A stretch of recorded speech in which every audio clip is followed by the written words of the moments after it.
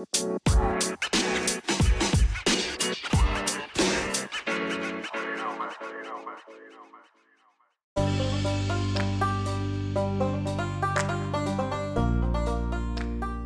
audiophiles, it's Rob, and today I'm going to be talking about why your New Year's resolution still matters.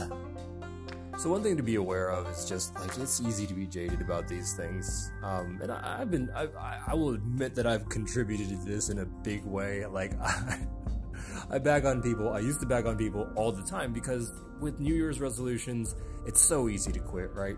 80% of people drop out of the race by the end of February, and by March or April, that number goes up to 97-98% of people just making goals and then forgetting about goals. But I think that there's a lot of value in this tradition. I also used to poo-poo people because it's like, I make New Year's resolutions, I make goals all the time now. I'm not like one of those people that only wait once a year to start up something fresh. But I think New Year's resolutions are something that make us great as a nation. The fact that it's built in as part of our culture speaks to who we are, who we want to be. And there's this drive to become greater and greater. Every year you get another opportunity for that. And that's something that I value. And it's not, up until now, it's something that I've taken for granted. But it's built within our culture to advance who we are as people. I was listening to this, I think it was a podcast about just how rapidly human civilization has begun to advance. And I think in part we have New Year's resolutions to thank for that. If we were to look at how people lived right at the start of civilization, if you lived in ancient Egypt, for instance, and I know that's not the start of civilization, but let's just choose an arbitrary point in time. I believe the statistic was something like, if you live back in those times, the amount of growth that you would experience in a lifetime is equivalent to how much we'd get in about 6 months in our modern lives. Back then, people didn't believe they could change. You were just one person, you occupied that role, your caste, your place in society until the day that you died. There might be a little bit of room for advancement, but who you were was who you were.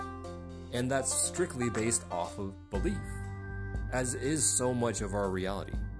I think the biggest issue with New Year's resolutions is that we're shamed for not finishing them, when the real value is that you did try, you did set foot out into the unknown and you gave it a go, you had the intentions in place. But the fact that we get shamed for not completing those New Year's resolutions, it's something that we need to hide away in our secret closet, that is probably the most counterproductive part of all of this. I believe that if we were to inhabit a culture or a civilization where that was normal, where that was acceptable, where failure was okay, we would be much more likely to get back up, dust off our pants or whatever it is that we happen to be wearing, and get back onto the gold ladder. But instead, it's like, oh, I failed and I'm a bad person and I'm never going to revisit this again. But I think this also raises the question of, why do we set specific New Year's resolution goals? Is it for us, or is it for how we want to appear? And for me, I remember that for most of my life, and even, have I set a New Year's resolution? No, I haven't set a New Year's resolution yet. But I would say that up until this year, I was setting goals based off of how I believed that would have other people perceive me. Would I be more successful? Would I be more dateable or more attractive? When the simple reality is that when I choose to do something for other people, there's a really good chance that I'm just not going to enjoy doing it. For instance, I've tried to learn coding no less than 5 times in my life. I pick it up, actually it was my initial major in undergrad. Since then I've gone on to try different various programming platforms, learning different languages, seeing if somehow I can make this process enjoyable for me. But the truth was, I had associated software development, being an engineer, as a sign of success, as a more successful career than what I had going on at that point in time. But when we begin to look at the statistics, how many people are ready to just quit their jobs and do another thing? How many people want to transition into a different career?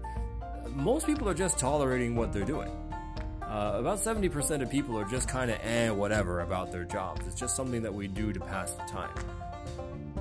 And if you look at the average amount of time that a regular person spends on a job, it's 8 hours a day, right? 40 hours a week. So we're investing fully 1/3 of our adult lives into pursuits that make us feel about life. And we wait until the weekend, we wait until the evening, right? We wait until we have a holiday saved up in order to start doing the things that would make life fulfilling. Now, if the physicalist reality is to be believed, we only have one shot at this. I don't personally subscribe to that belief anymore, but let's just take that as the case, right? We only have one shot at this. So why would I take a life where I trade off my ability to actually enjoy life and I spend fully 33% of it miserable or just accepting or going through the motions, when I have the option of creating a lifestyle where I feel fulfilled most of the time? But first, that starts at looking at where are these goals coming from. Are they coming from a place of people pleasing and needing to meet other people's expectations, or are they coming from a place of true authenticity? This is something that really lights me up. This is why I'm goddamn here, and I'm gonna do that thing. And when we start coming from that place, rather than the alternative of I just need to look good or avoid looking bad, all of a sudden a whole new possibility in your lifestyle begins to open up. And that's very much what happened for me.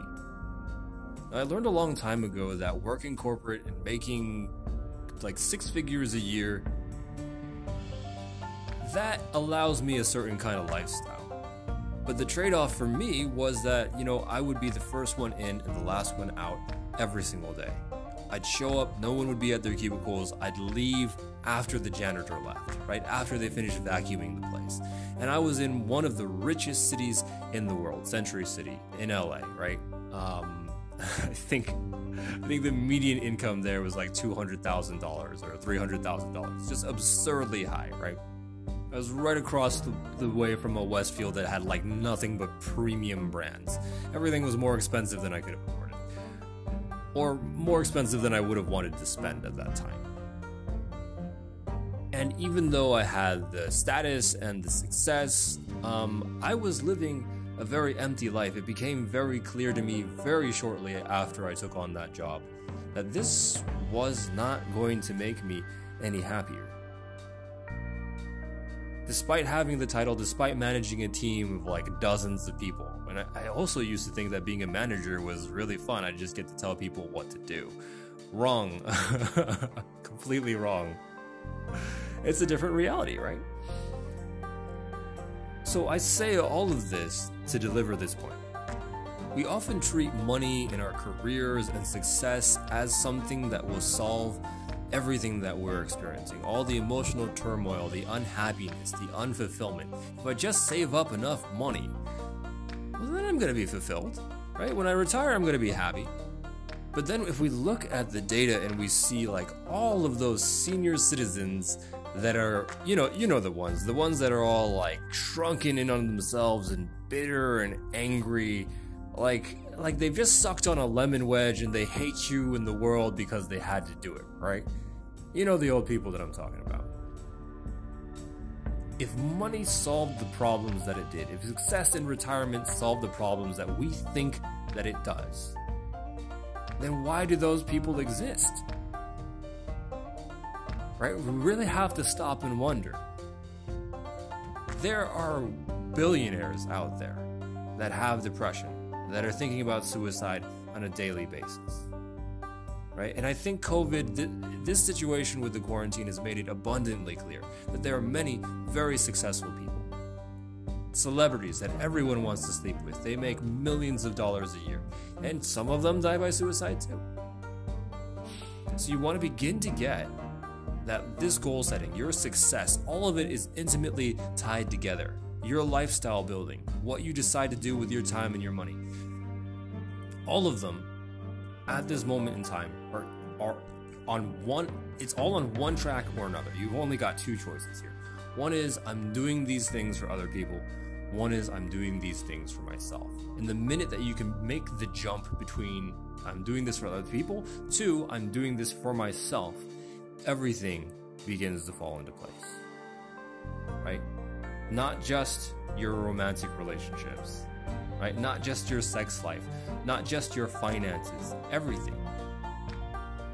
At the end of the day, what we're looking for is a proxy for fulfillment. We're looking to have a meaningful experience of life. And what we neglect to look at is what would actually provide that for us. And when we plan for the future, we're looking at hypotheticals for the most part. I think that if I were to lose 6 pounds or 12 pounds or 50 pounds and get six-pack abs, I would be more fulfilled, more healthy, more happy. When the truth of the matter, what I want is to be more fulfilled and more healthy and happy. And I can easily generate those emotional states for myself by not having to go through the grueling process of hitting my home gym or buying really expensive weights because those are not available on Craigslist or whatever anymore. The truth of the matter is, I can feel happy and successful at any point in time. I can just stop and remember a time when I felt those particular emotions. Which brings up the very legitimate question of, why do anything at all then if I can achieve my desired emotional and mental state? And I think that brings us into some really interesting territory, right? And for me, that answer is, yeah, there really isn't a point. I could probably just meditate in a cave and eat like mushrooms and scavenge for herbs and roots and stuff for my life and still like be relatively happy. And I can also begin to do things to build out my lifestyle so that I can spend as much time as possible in the states that I want. So that's where we begin to look. That's where we begin to build things out from that platform. What has provably made me happy in the past? What has provably had me feeling fulfilled? And then how do I fill my life with as much of that as possible?